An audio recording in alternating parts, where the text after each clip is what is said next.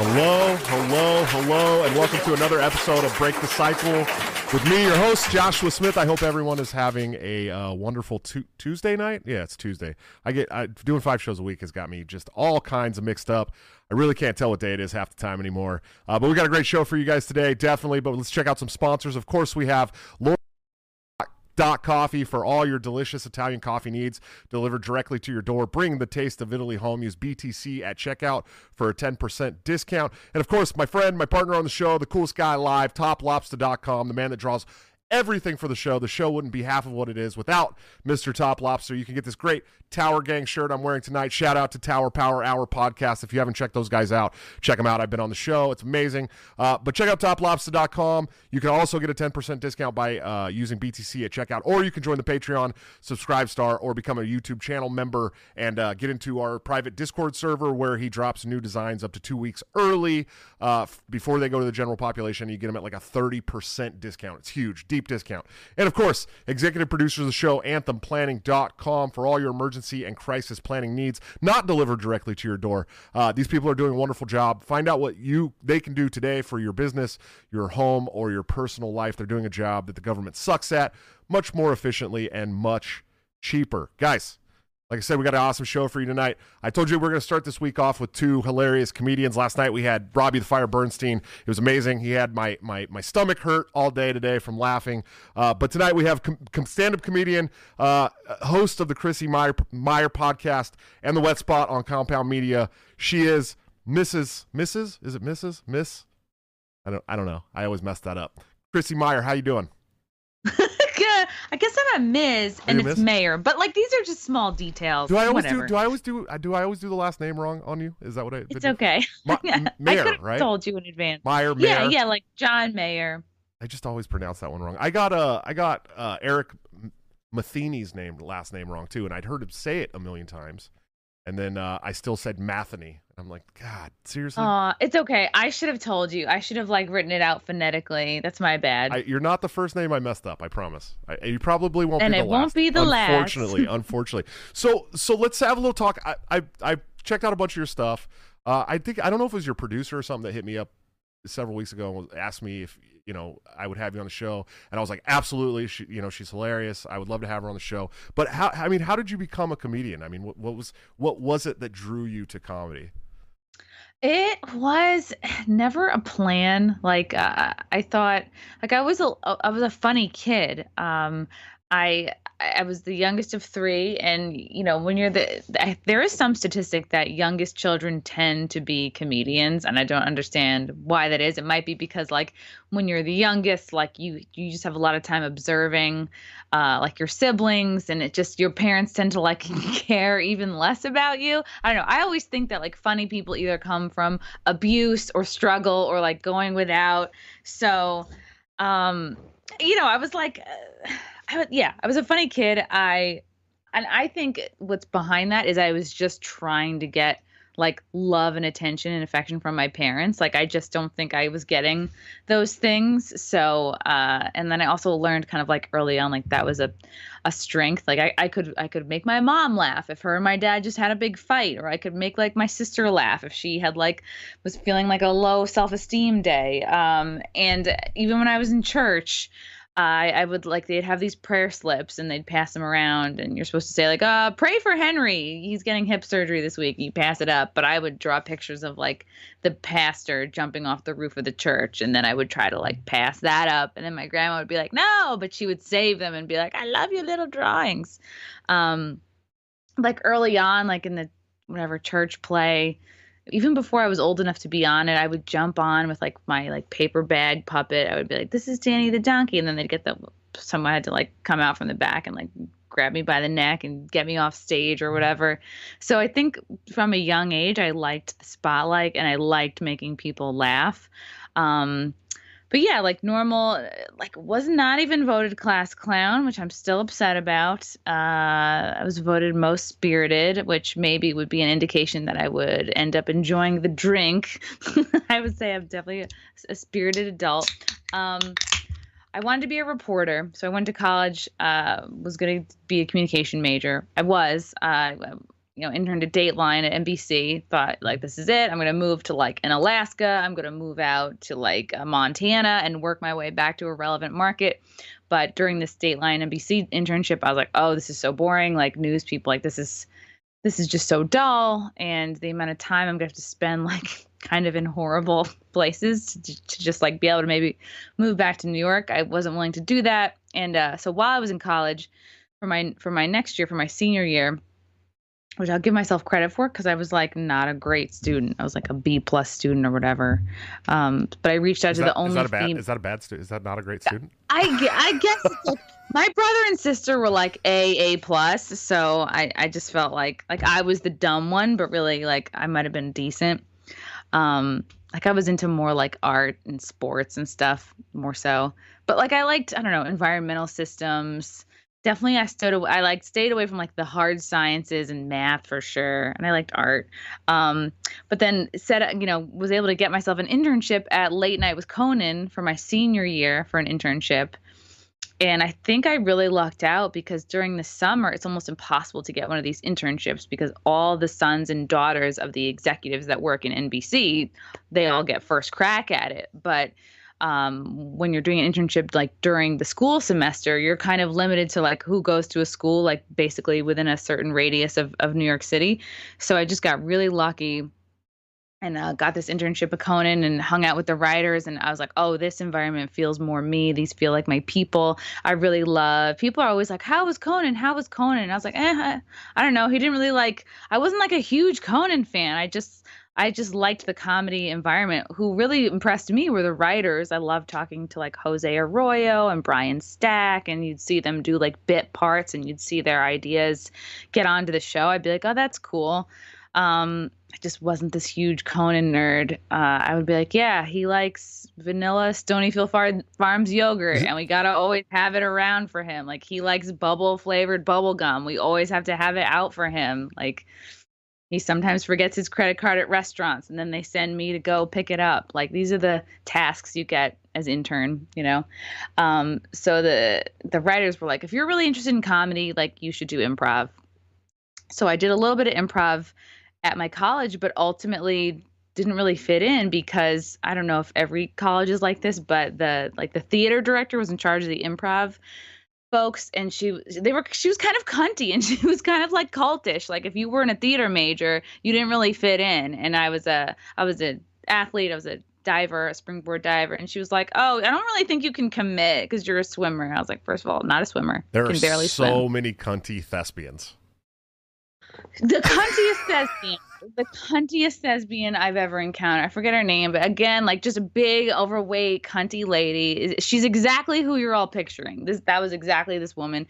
And I was kind of upset. I was like, man, like I thought I was funny. I thought I could hang, but I was kind of ousted after a semester because I wasn't like, with the clique. I wasn't a gay man. So I didn't like stay there too long. But when I graduated college, I went to UCB. And I was living at home, did this for like a good 5 years, lived at home, would work whatever day job. And then at like 7:00, go to an improv class, 3-hour-long improv class, did that for 5 years, did all the classes at UCB, did a team, did all the classes at the Magnet Theater, did a team. And this is the only way I've been able, people complain about like, oh, there's not enough diversity in improv or whatever. And they'd have like, eventually years later, they would develop like special scholarships for folks. But like, yeah, there's no way I could have done this if I wasn't living at home because these classes really add up and like borderline a waste of money. Like, yes, I learned a lot. Like there's a lot of transferable skills from improv to say doing crowd work and stand up. But I think I was kind of hanging in there because maybe I thought I would get picked for like an SNL. Like you're there because it's like a breeding ground, like especially UCB, people are there, doing whatever it takes, hooking up with the teachers if they think it'll help them like get picked for a team or there's a lot of that. I was like, none of the teachers were good looking enough for me. So, and then did a one woman show after all this improv and then stand up at, even for many years, the idea of it was very intimidating to me. But after I did this one woman show, I was like, okay, I just did an hour on stage. I did like 5-ish characters. I'm like, I think I could do stand up. So I tried it, and I think maybe the summer before I did like a stand up class. Um, and that seemed a little weird, but it's like, okay, it's an intimidating thing to start doing. So the class sort of like helps you put a toe in.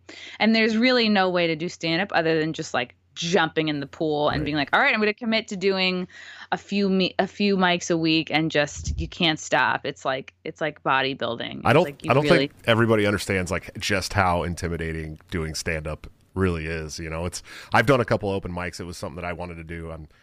I've lost a couple rooms. Let's just put it that way. And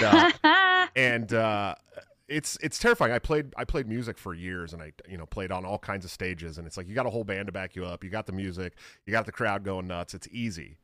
You know what I mean? It's not easy, but it's not as hard as being up there by yourself, everyone staring at you, and then you have to make them laugh. Oh yeah, with improv, you can be like, you could blame it on your scene partner. You'd be like, this fucking guy didn't yes and me. But when it's stand up and something bombs, you take the whole fall. But if you crush on stage, you get all of that good feeling. You don't have to be like, oh, it was a team effort. And I got so frustrated with improv. Just you got to pay for a room. You got to rent out a room to practice in. You got to pay for a coach to fucking watch your dumb scenes and give feedback. And then still, you might not like half the people on your team. They might be showing up late or whatever. So I liked the uh, independence like factor of stand up. You can get in a lot more sets, probably for cheaper. There's a lot of free mics out there. And even if I had to spend like, buy a drink or whatever, it's just what you do. And it's a huge, not only is it scary, it's like intimidating to get on stage, but it's a huge sacrifice. Like, and there was only one way to know if you're going to make it. You have to fully commit. And that's really scary because like, I even remember my mom would say to me, like over the years doing comedy, she'd be like, Christy, you're wasting your best dating years doing comedy. She was totally right. Like, thank God it like is sort of paying off. And that also answers the question of why you don't see as many women like doing stand up versus men, because it's like, I started stand up at 26. Like that's probably when I should have been looking for like a lawyer or a doctor to like settle down with. But I was stupid and I was like, I want to be funny on stage. So yeah, I'm glad I followed that feeling. But that's why most women are like, I remember all these day jobs I'd be working at. Like one was this hedge fund, and the girls, I think I was like, it was pre-stand up, but during improv, I was like probably 23, 24. And these girls would be like, oh, what are we doing after work? Like, oh, we're going to the husband store. And that's what they would refer to, like this one bar. I don't know if it's Del Frisco's or a bar or steakhouse, but that's where you have to go to meet the kind of guy, you know what I mean? Whatever. So I just was like, that never sounded appealing to me. But yeah, you have to be willing to just kind of throw out the idea of leisurely travel, of like, like brunch. You have to give up kind of like hanging out with friends. It really needs to be like your number one commitment. And you kind of have to be willing to sink 10 years into it. Like you can, yeah, sure, you might break. There's Michael Che, who got picked up after 2 years of doing stand-up. He got on SNL doing Weekend Update. Great. There's always like people who kind of poke through. But on average, right, it's 10 years to sort of, and that's why something clicked. I don't know at what point or what year, but something clicked where like the funniest, best version of myself with my friends and, myself and not really trying so hard became who I was on stage. And that's how okay, like you found your brand or your voice or whatever. And at that point, like, parts of it feel easy. Like I'll still get nervous on stage. I'll still get like anxious before a big show. But you're less anxious in terms of like, you just have this baseline, I guess, confidence. Like, you have a good like word bank of jokes that work that you've been doing, over 10 years or so. So you're not going to get to the point where you get up there and you have nothing to say.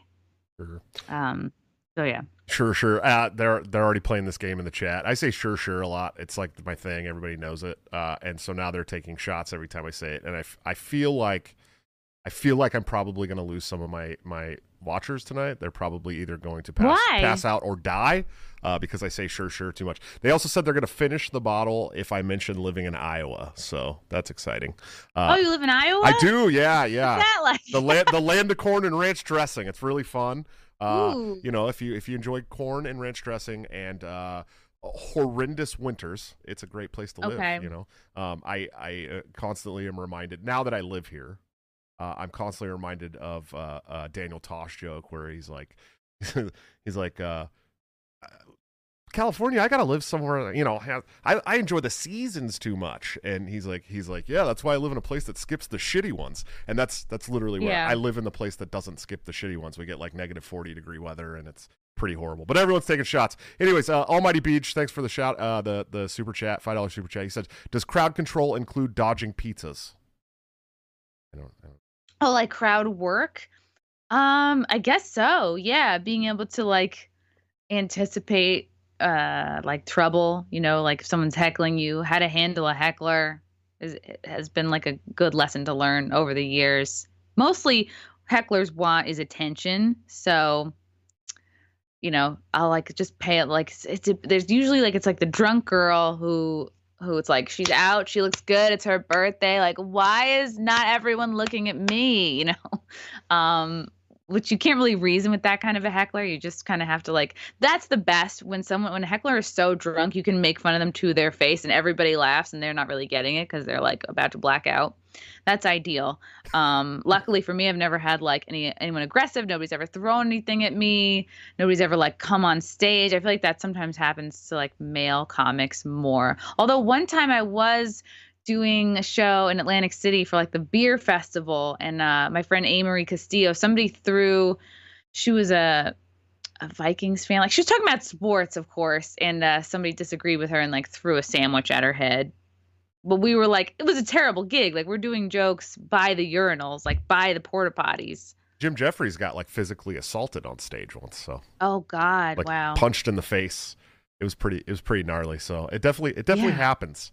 And Oof. and you're gonna that's another thing. You're not a liberal in a space that's heavily kind of dominated by liberals. Sure. How has Now I'll that say been? it.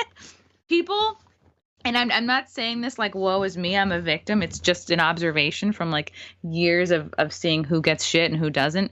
I really think being a woman makes me an easier target than say like a right-leaning or a free speech oriented male comic. It's just you're so much more like bucking the trend, right? Like you're further away from what's expected of you. I think definitely being like a white chick. Like I lived in Brooklyn. I graduated from college, liberal arts degree, like from the Northeast. I was very much a feminist. All the things, I was like a perfect stand-up comic when I started, but then like as I grew up and matured, like my sense of humor kind of like found its place, and I found my people really, and just my people happen to be domestic terrorists and all the worst names you can think of. Oh, the alt-right. Which really like you can get called the alt-right just for like having an American flag in your house, like just for having like camouflage cargo shorts. Like it takes less and less. It used to be like, you voted for Trump, and now it's like you acknowledge the 4th of July. You're a domestic terrorist. I take offense to that as somebody who grew up in like the hardcore punk rock music scene. We all wore like cut off camo shorts. I mean, that's what we did. And most of those guys are like now you're far leftists. Far. Oh, okay. Not me, of course. I'm painting the picture of like the average, like, I don't know. I kind of like now that that dudes that are not on the left kind of have a look to them. Like maybe I just like this look, like any kind of a guy with like a little American flag on the sleeve, or any kind of like, you can tell it's like it's not an affliction shirt, but it just like any type of shirt with like there's a gun on it right away. I'm like, I'm gonna like this person. Or any kind of American flag. Usually it is a camo short. Usually like tattoos. It's just like, oof. You go to enough of these rallies, you're like, oh yeah, this guy voted for Trump. It's kind of, I think I'm gonna like this guy. Are you? It's got a look. Just like leftists have a course. look, like a sort of bean pole. Like they look like they can't open a pickle jar. Very they androgynous. Look like, yeah, they can make a sick cappuccino, but they can't make you come. Absolutely. Yeah. It's probably it's probably true. I don't know. I don't really. Thankfully my fiance is not a leftist at all. She's so far right that she hates the libertarians even, which Oh wow. I sit on the okay. Libertarian National Committee, so it's it's a little hard in our house sometimes. She's like, why Oh. don't you just leave that silly party with all those fucking silly people? And I'm like, because I believe in them. I don't know. Who cares? Is she more like just a purist, or is she like a conservative Christian, like conservative, She's right? pretty conservative Christian, and I wasn't super religious when we met. I grew up, Catholic and Christian back and forth, and my dad's side of the family's got some Jews in it, and I fell away from it like after getting out of the military, and then I kind of started finding it a little over a year ago again, and then she just happened to be there, and I was like, okay, well, this is good timing, I guess. I'll start going to church again or whatever. You're pretty hot, Aw. so Yeah. you know how it is. That's great. When Yeah. you're hot enough to make a guy go to church, Yeah. that's when you know. She made me Like, find God. yeah, you're in good again. shape there. Yeah, absolutely. Mhm. Who influenced you the most in comedy? I mean, who's some of your favorite comics? Okay, recently for sure, like Adam Carolla. I opened for him in Appleton, Wisconsin back in May. And like I've always known that I've liked him, but just like heard his stand up for the first time in a long time. And I was like, oh, he really spoke to me. I was like, this guy is inspiring. Like he and Ricky Gervais are great examples of guys who have like blown up, achieved some level of fame, but they have not sacrificed their values. And even though they like have money, they're still in touch with like regular people. Whereas you look at Kimmel, and you're like, ugh. Most of these yeah, Fallon, Colbert, it's like, oh, they're just like that. There's no risk. They're not like, they don't stand for anything. They're not funny. It's like they're all just so playing it safe.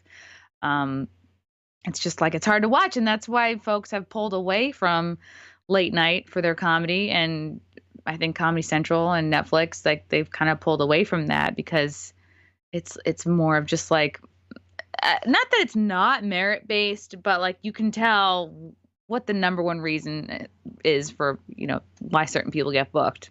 Sure. And it's not always skill. So. Yeah, the Kimmel is just a sad man. Like we remember that you came from the Man Show, dude. Like we know, you know. What I mean? Yeah. Like we watched you like introduce women in bikinis jumping on fucking. Yeah, trampolines. where is that guy? Yeah, because that guy's deep inside you, very upset and sad right now. Like just horrible. Like he's completely ruined everything that he was. Yeah, absolutely. And Fallon's like, I'm like, oh, whatever. He's a pussy. Nice guy, but like, I don't know. Yeah, I liked him on SNL because he just was the one that broke character all the time. Oh yeah. He didn't have to like carry the show. It's not like the weight of the whole like brand wasn't on his shoulders. Yeah, the stakes are definitely higher when you're like the host of a late night show on a you basically on a major have network to sell your soul to get there. Yeah. I mean, yeah. There's no doubt about it. You're just like a person in a suit. Yeah. Almighty Beach in the chat said that Craig Ferguson was probably the last one who didn't have to sell his soul. Oh, right. Because no one's going to stay up till like 1 a.m. Exactly. And if you did, you got a good laugh, that was the important thing. Also, comedians who inspire me, it's like, this sounds corny, but like everybody I work with at Compound Media, all the other comics, like we all like, I think like push each other to like push the envelope and like say speak the truth. And like our shows are just like off the chain, so much funny, like that these guys will have me like laughing till my ribs hurt, and like they're silly and they're smart and like they're not afraid, and it's nice. It's really nice to have like that support, because you need it sometimes when it seems like, for me, every 6 months like I'm getting like canceled over something dumb, or like my name is in the news for something, and then everyone likes to jump in and be like, oh, I hate her, I hate Chrissy Bear, just so everybody knows. Well, so something that you got a lot of, I've seen a lot of mentions about was the big bad insurrection, right? In at the Capitol. I mean, you were there, right? Yeah, I was there. I was there in November. I was there in December. I got just really interested in covering these rallies as kind of like an independent journalist. I really was, when I started doing my podcast, January of 2020, I was like, oh, let me see like what more I can do. Man on the street, maybe interviews. And I was very curious. I was like, well, who are these MAGA people? Like, how bad could they be? Like, maybe let's do some man on the street interviews. And it's like, I couldn't find the types of people that the media were describing. I couldn't find any like dumb, toothless hillbillies, but like who I did find was like an extremely diverse group of people, all colors, ages, at these rallies, people bring their families, little kids, dogs, people in funny costumes. There was a woman who like covered her whole car and like plastic buttons. It's just like it's like everybody's there. It was a cool crowd. It was like, and everybody who was there knows this, is that like it was like a loving, cool environment. It felt like, I was talking to Nick Searcy the other day about this. It felt like kind of Woodstock, you know, and the videos and the photos that like the media loves to play over and over again about January 6th. It's like, I didn't see any of that. I didn't see any of that until I checked my phone hours later when we were all walking back. The part of the building where I was, just people standing around with flags, people climbing up scaffolding, dropping flags. You know, people were climbing up one wall, dropping flags, waving for a good photo. I guess I was on like the chill side of the building. And of course, like then I get in trouble for calling it chill because that doesn't suit the media's agenda for saying it's worse than 9/11, or you're you're going to jail.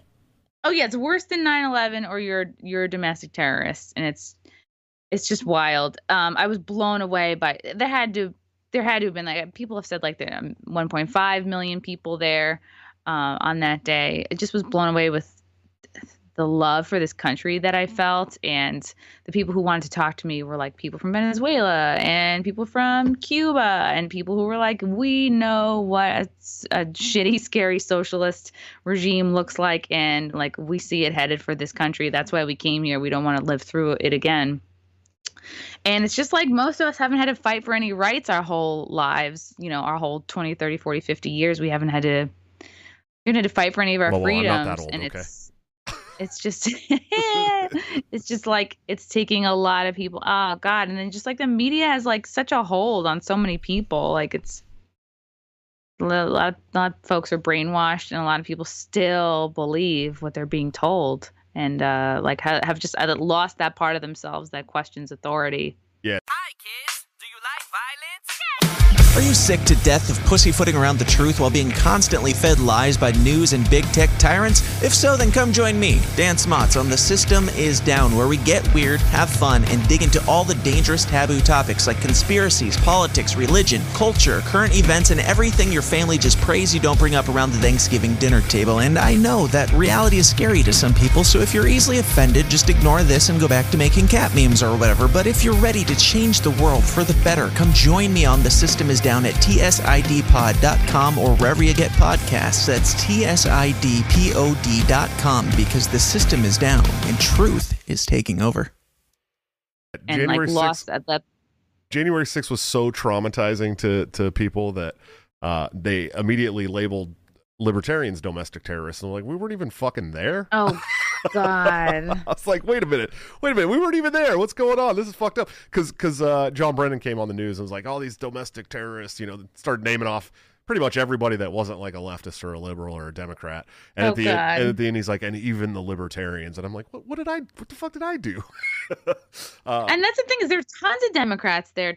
There are a lot of like former lefties there. That's the whole walk away movement that Brandon Straka founded. Like, he's like textbook gay, and that's why he really like he inspired a lot of people to kind of like move over. They weren't like, oh, we're not going to identify with the right or even Republicans. We're just like really not impressed with what the left has had to offer, like truly just not speaking to their needs and just sort of kissing their ass. Certain populations get their ass kissed every 4 years just to get a vote. And I think a lot of people are just sick of that. There's so many lefties, like politically homeless people there. Yeah, I always say that continue to meet. I always say that the Black lives only matter to Democrats every 4 years. That's how it works. Mm-hmm. You know, they didn't even get a call for like the, you know, racial justice panel that the White House was going to do.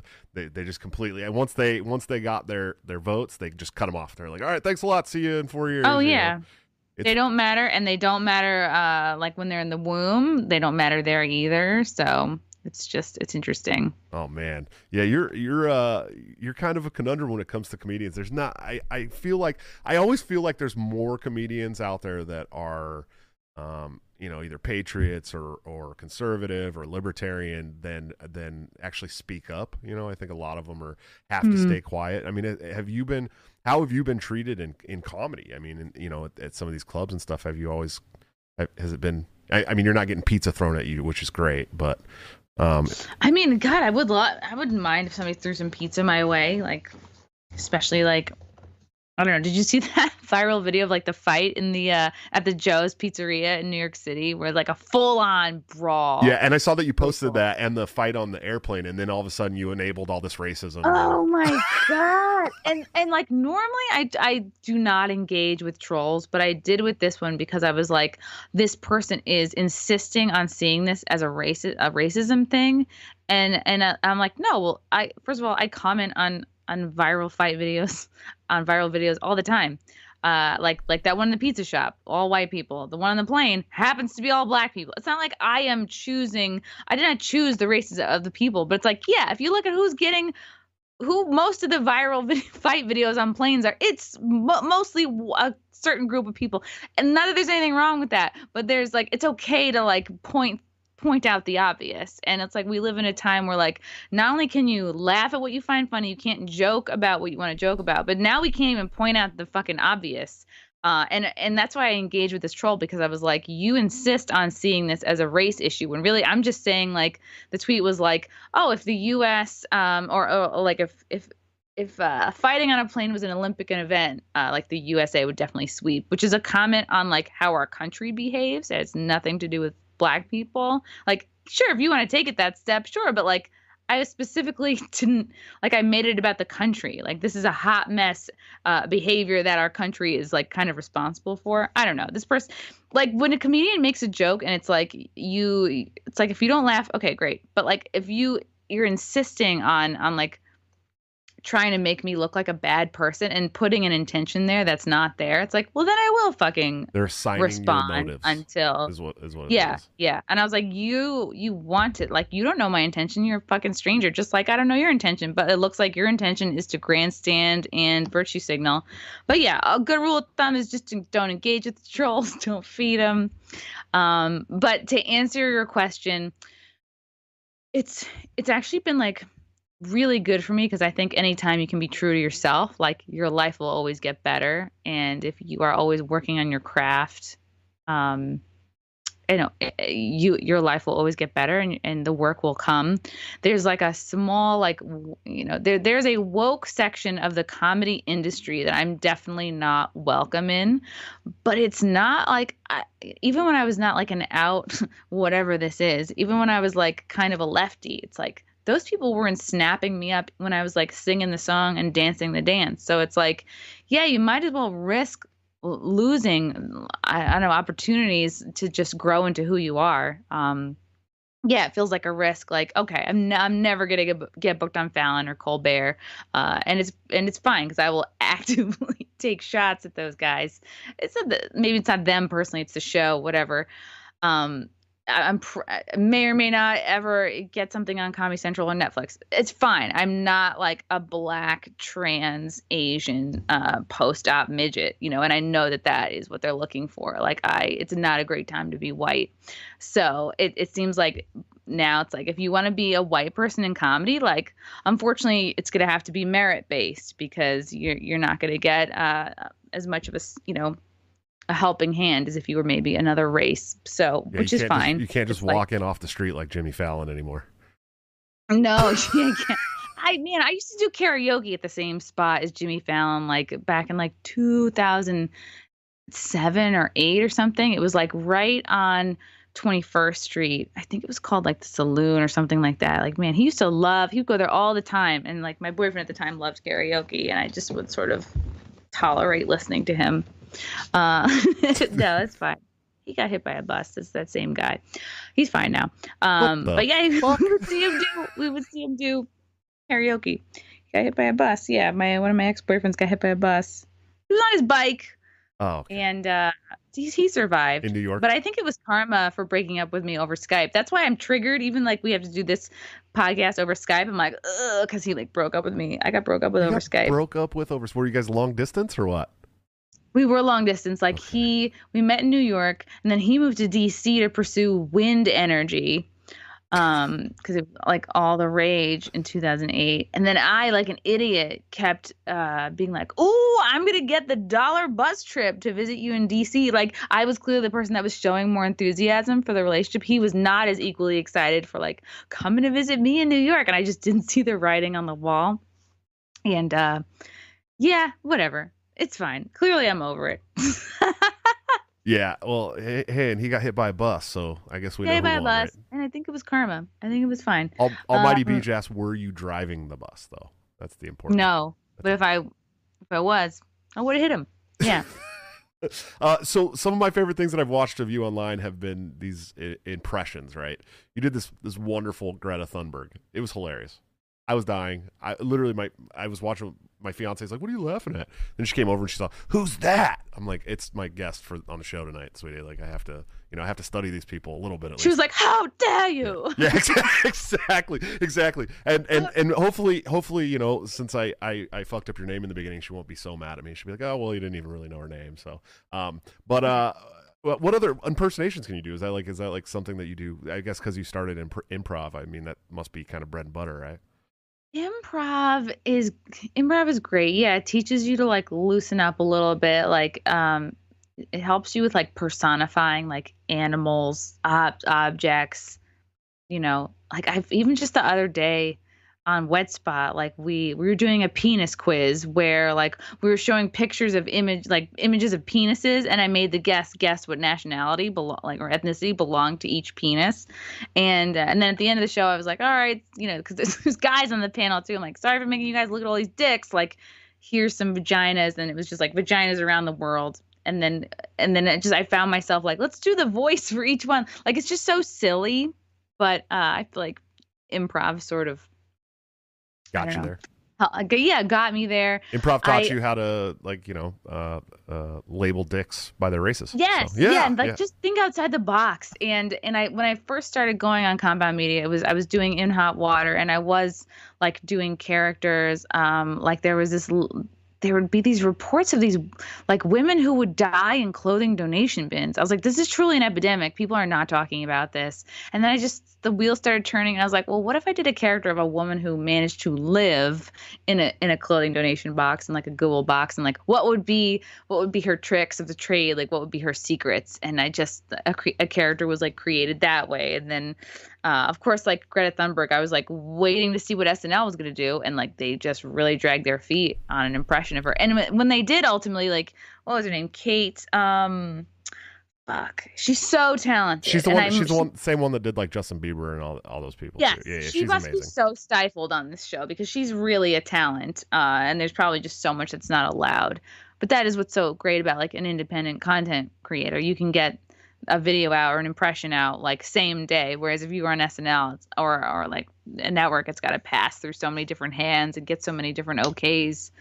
So you're gonna like, it's gonna be days and days later. So I've found that I'm like very inspired by just like unstable women. And the next impression that I definitely am going to do that I've been wanting to do for a while is like a Jen Psaki. And I was just like, oh, do I have to buy another wig? And now I realize like, yes, no, I do. I just don't know. There's just no way for me to make my hair look. It's just not. Way yeah, too I just much, have to buy a wig. And you're going to need a lot of like really white foundation and freckles. Yeah, I'm going to have to do white face, which I'm not looking forward to, but it needs to be done because like nobody has put out an impression of Psaki yet. And she's not like, I'm going to have to write like a clever script because like she doesn't have any particularly interesting tics about her. But yeah, very much I'm inspired by like unstable women. You got to do the weird tongue thing. She does have these tics that everybody's been highlighting now. She does this like really strange tongue thing. I can't do it, but I'll send you some of the videos. In bed?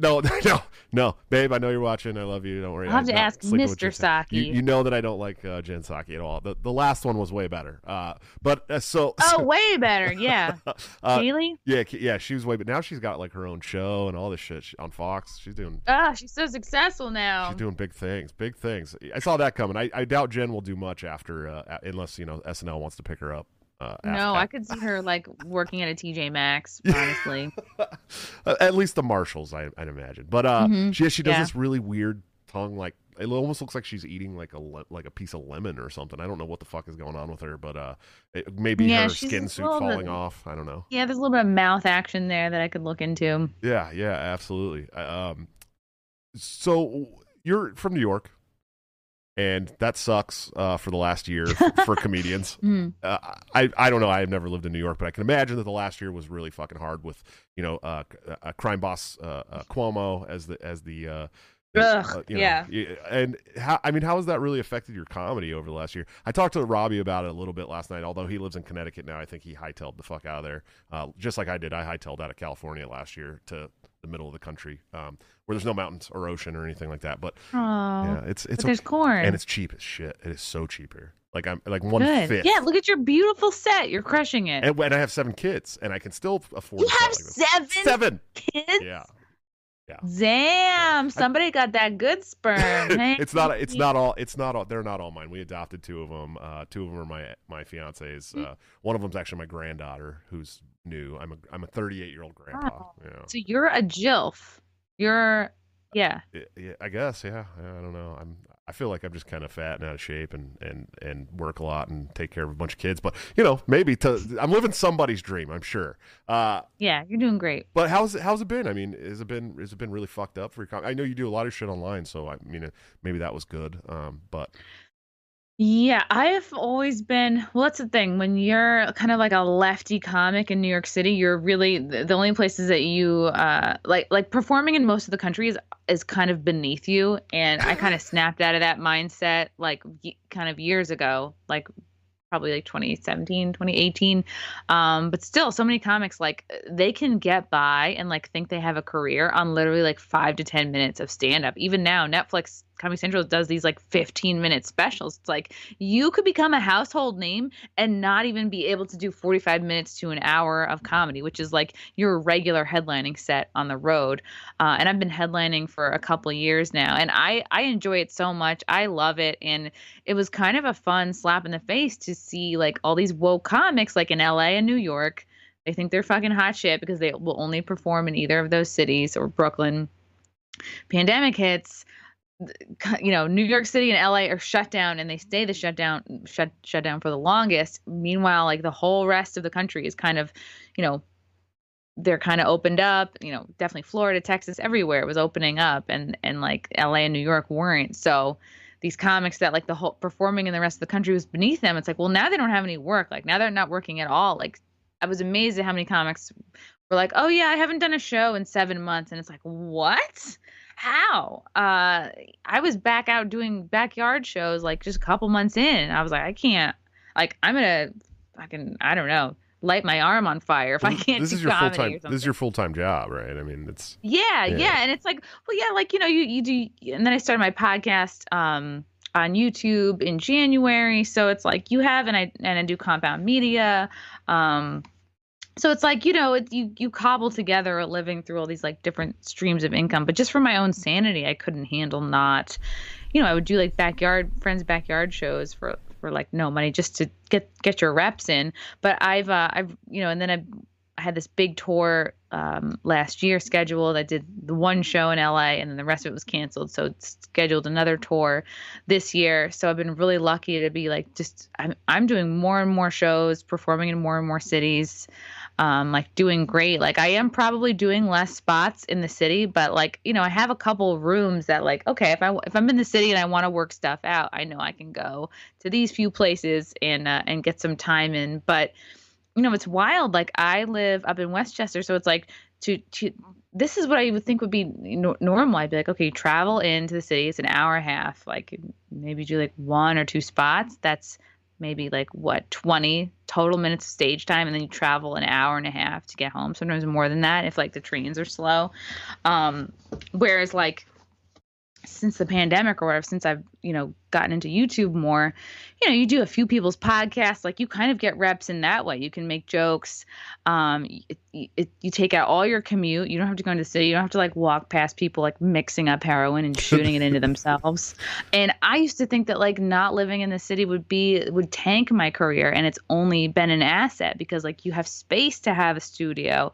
Most comics who live like definitely in New York City, it's like they have at least one or two, sometimes more roommates, and you don't have maybe you have a corner of your bedroom that you can maybe do a podcast from. But I really felt for a lot of these comics in New York City over the last year and a half. It's like they just had nowhere to go, and they weren't like getting out of their houses. It's like I was really grateful to be out of the city like before the pandemic, because I was like, yeah, I can walk around, like go do hikes, go to parks and stuff.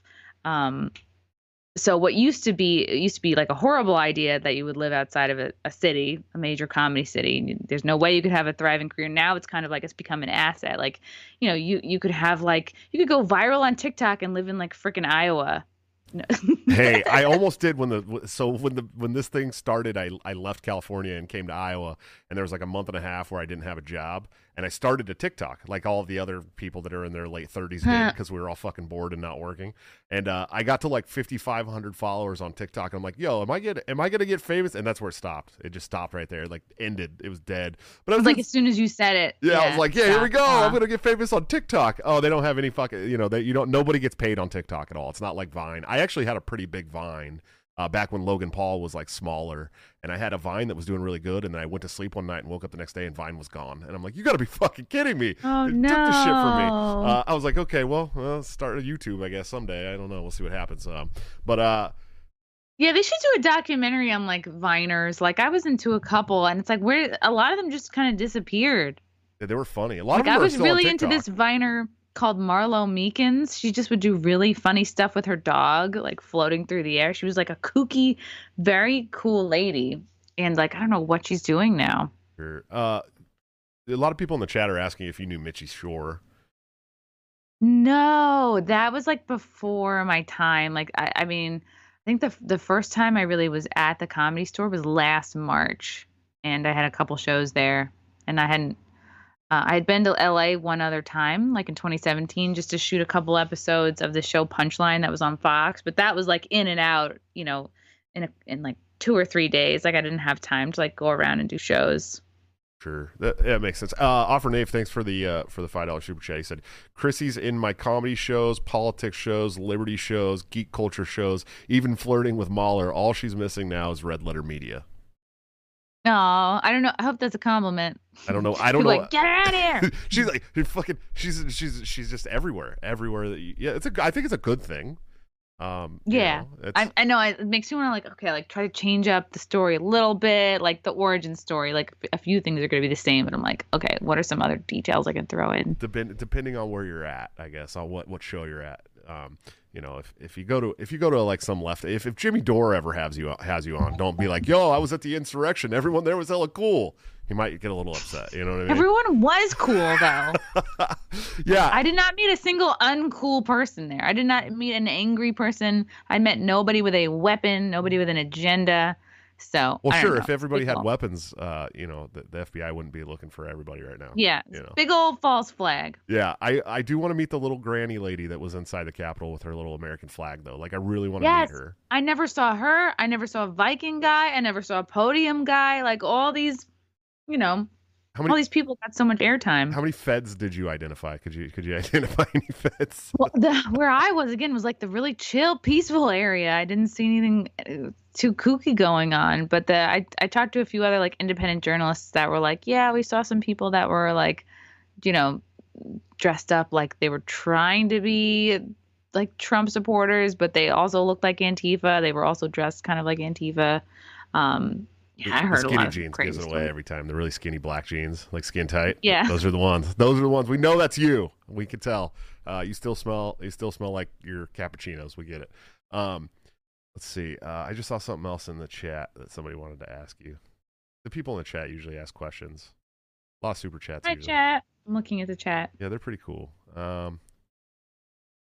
Whatever. Who cares? I do love the people who hang out in the chat are really cool. I do have some really good followers. You have a great chat. Yeah, I had a lady who was part of the Walk Away movement, Karlin Borisenko, on recently. She's like super anti-CRT, but she's insistent that it's not an anti-white movement, and if you use it as an anti-white movement, it's going to give credibility to the white supremacist movements that are trying to hijack it. And man, my chat got just That's destroyed. interesting. So what does she? So she doesn't think it's an anti-white movement. She thinks it's a completely racist across the board to black people. Okay, people, to everybody. Which I understood. Like, you know, they're basically on one hand telling white kids like, okay, listen, you're white, you're a racist, and they're telling black kids, listen, you're black, and you're never going to make anything in your life because of the racist. And you're white hopeless. person. Yeah, Right. Don't ever have a hope in your life. Yeah, it's like the bigotry of low expectation, right? Like you're and it's so funny with the left because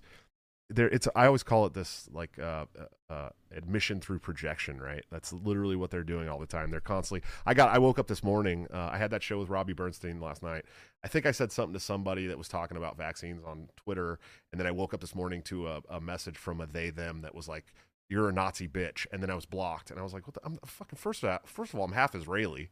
You piece of shit. Like, how do you, you know, they're always called like Dave Smith a Nazi and is like Jew, right? It's wild. Yeah, Somebody messaged my boyfriend the other day calling him a Jewish slur lover. And I was like, I'm not even Jewish. Like, I don't know. People are wild. Yeah, it just doesn't make any damn sense to me.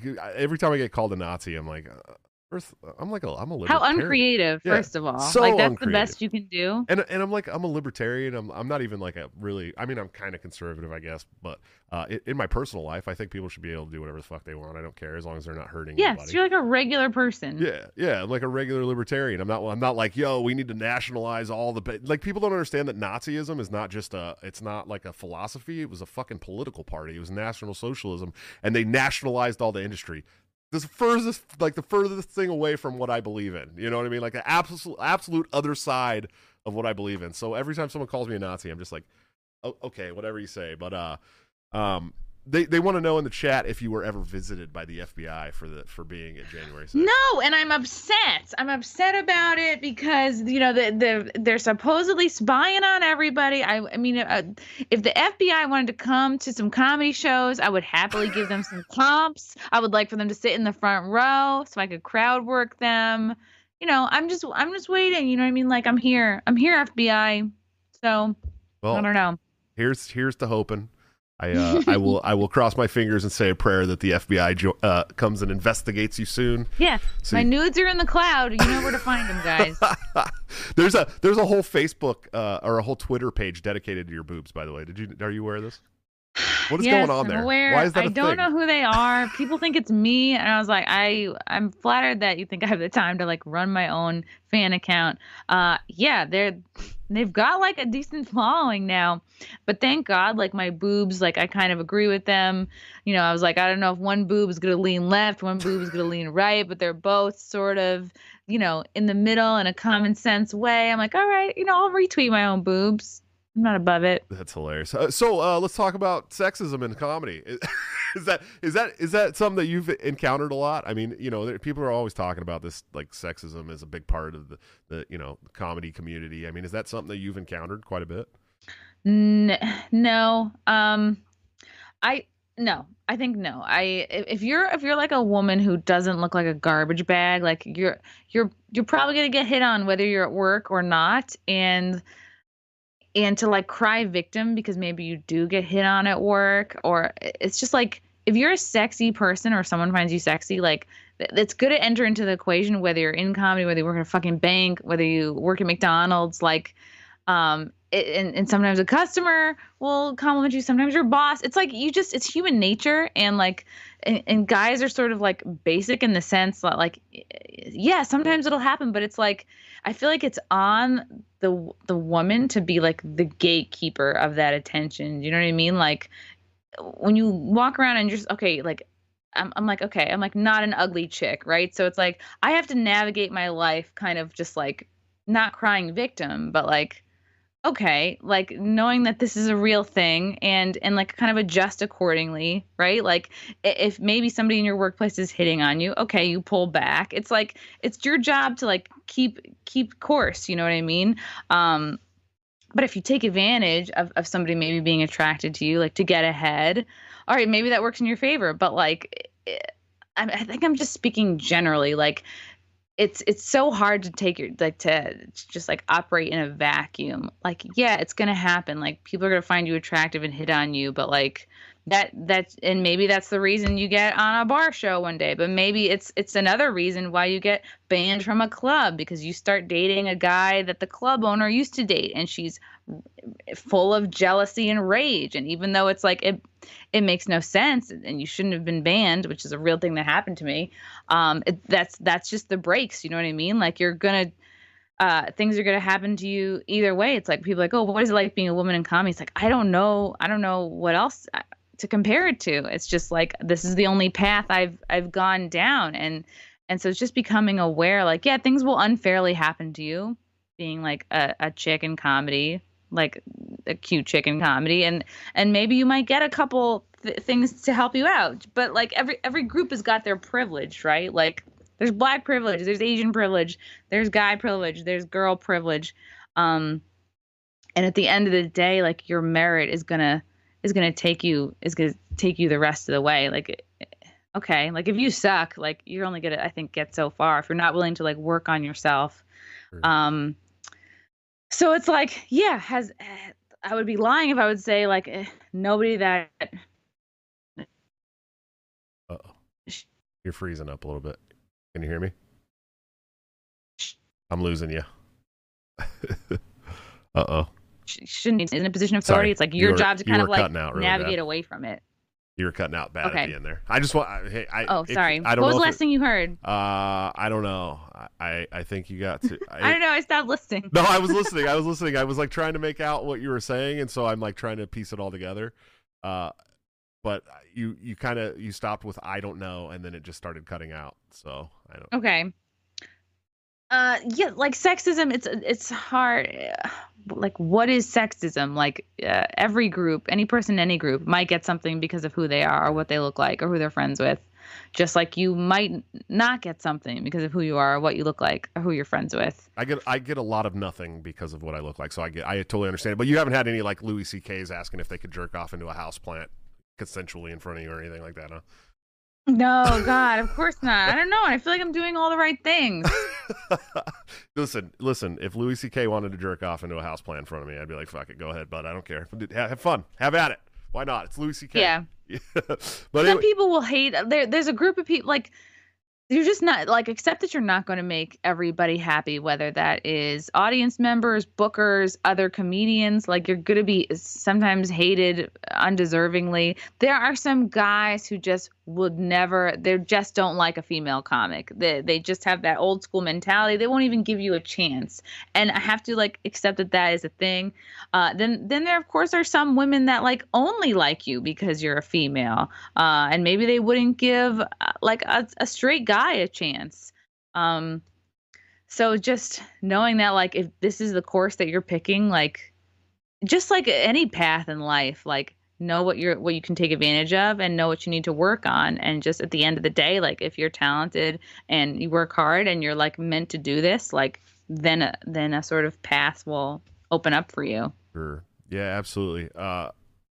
So we're getting really close to the end of the public stream. We'll have this little private quick stream for the members only after that. But can you what do you got coming up next? Where you go? I know you're going on tour soon, right? Oh yeah. Yeah. Okay, so August 12th I'll be at Bird and Betty's in Beach Haven, New Jersey. I think that's right on the Jersey Shore there. And then I'm heading to New Orleans August 13th and 14th. I'll be at the Comedy House out there in New Orleans. And then heading to Las Vegas with Comedians of the Compound September 10th and 11th. And then I'll be heading to Texas, headlining Hyenas in Dallas, September 17th and 18th. And then after that, I think I will be back in Jersey for a Comedians of the Compound gig, October 16th. And then just booked some gigs in Santa Monica at the Broadway Comedy Club West, October 22nd and 23rd. All these links should be on my website, ChrissyMayer.com. Yeah, and check out the Chrissy Mayer podcast. Yeah, what's the YouTube channel? It's just Chrissy Mayer. Oh yeah, Mayer, right? Just Chrissy Mayer, just my name, ChrissyMayer. Not Meyer. Not Meyer. Yeah. That's okay. Tons of interviews with everybody from like libertarians to porn stars to Roger Stone. So like, you could probably find somebody on there that you find interesting. Nice. Yeah, you just interviewed Brandy Love. Let's talk about that in the private stream and see if we can talk about this porn star interview.